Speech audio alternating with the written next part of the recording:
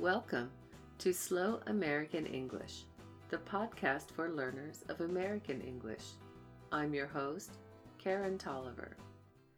This is episode number 45, Hollywood. Before we begin, I want to thank my Patreon patrons for your important monthly pledges. They all add up to help pay for web hosting and other expenses. Without you, I could not produce this podcast every month. Thank you. If you think this podcast is helpful, please visit www.patreon.com/slowamericanenglish and become a patron. It's very inexpensive. You help everyone around the world who listens to this podcast, and you get the natural speed recordings and exercise worksheets for each episode. Also, buy Slow American English workbooks on Amazon.com. Workbooks contain all the transcripts and exercise worksheets for each episode for an entire year, 12 episodes in each workbook. In addition, you can become a website subscriber for free at www.slowamericanenglish.net. Find free transcripts there, plus links to become a patron and to buy workbooks. Subscribe to the podcast feed via Apple Podcasts, Android, Google Play, Stitcher, TuneIn, and any other RSS feed reader. Contact me directly via email at info@slowamericanenglish.net.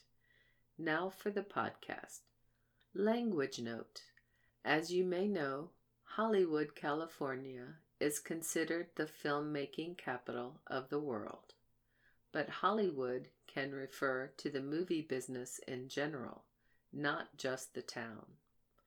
Furthermore, films are also called movies or motion pictures.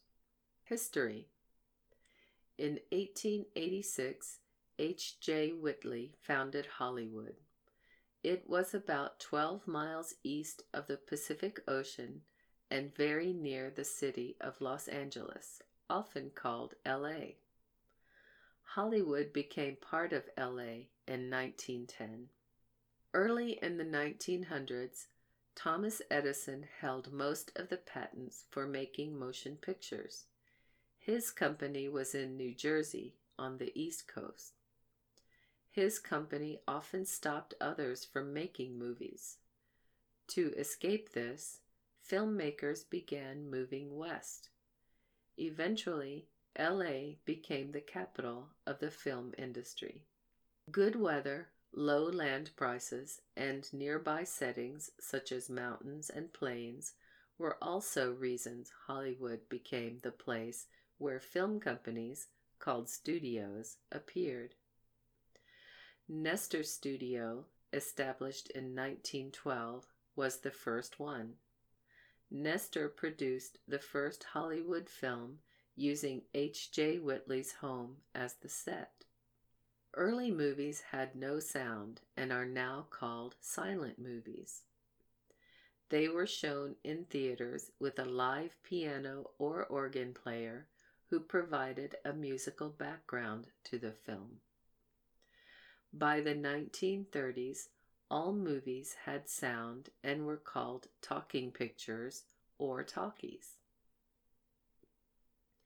By the 1930s, there were only a few big film studios, such as MGM, Paramount, Universal, Columbia, RKO, and 20th Century Fox.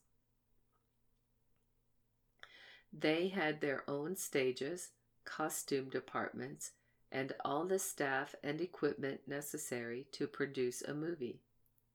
They even owned the theaters across the nation where their movies were shown. They employed actors who had contracts to work only for their studios, too. However, a federal lawsuit in the 1930s forced the studios to break apart. Because of this and the growing popularity of television, Many parts of the big film studios became separate companies. Today, most film production involves many independent companies that supply costumes, sets, etc., and actors are independent too. In 1927, film industry leaders formed the Academy of Motion Picture Arts and Sciences. In addition to providing many benefits to filmmakers, each spring they present the Academy Awards, otherwise known as the Oscars. There is a story that one of the Academy staff said the statue looked like her uncle Oscar, and that's why the trophies are known as Oscars. Hollywood landmarks. The area just north of Hollywood is called the Hollywood Hills. In 1923, a housing developer built large letters in the Hollywood Hills that spelled Hollywood Land to advertise a housing development. In 1949, the city of Hollywood made an agreement with LA to repair the aging sign. Part of the agreement said the sign would then spell Hollywood and refer to the city, not the housing development. Today, it's a famous landmark in Hollywood. Another famous Hollywood landmark is the Chinese Theater on Hollywood Boulevard. Built in 1927, it's still a working movie theater, and many movie premieres are shown there. The Oscars were held here from 1944 to 1946.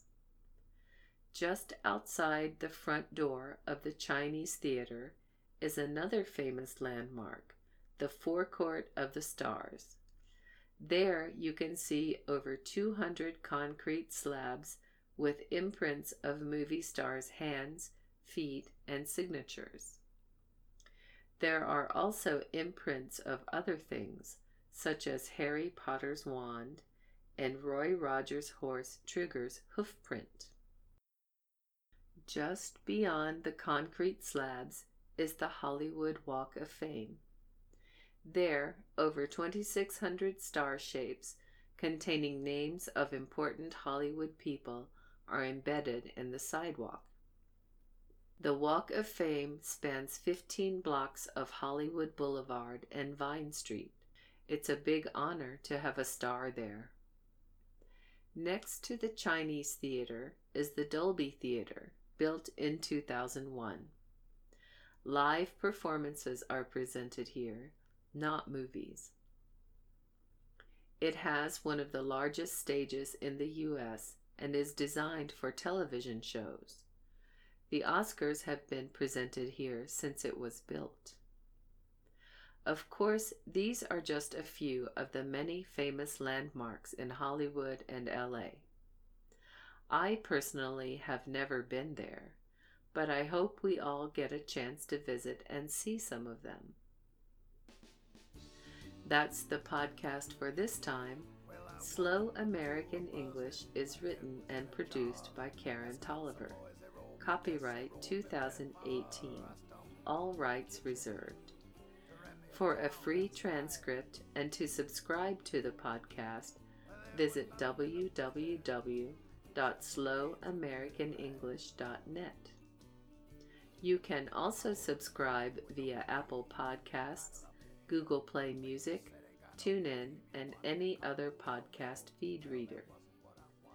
Theme music for this podcast is written and performed by S.W. Campbell and used by permission.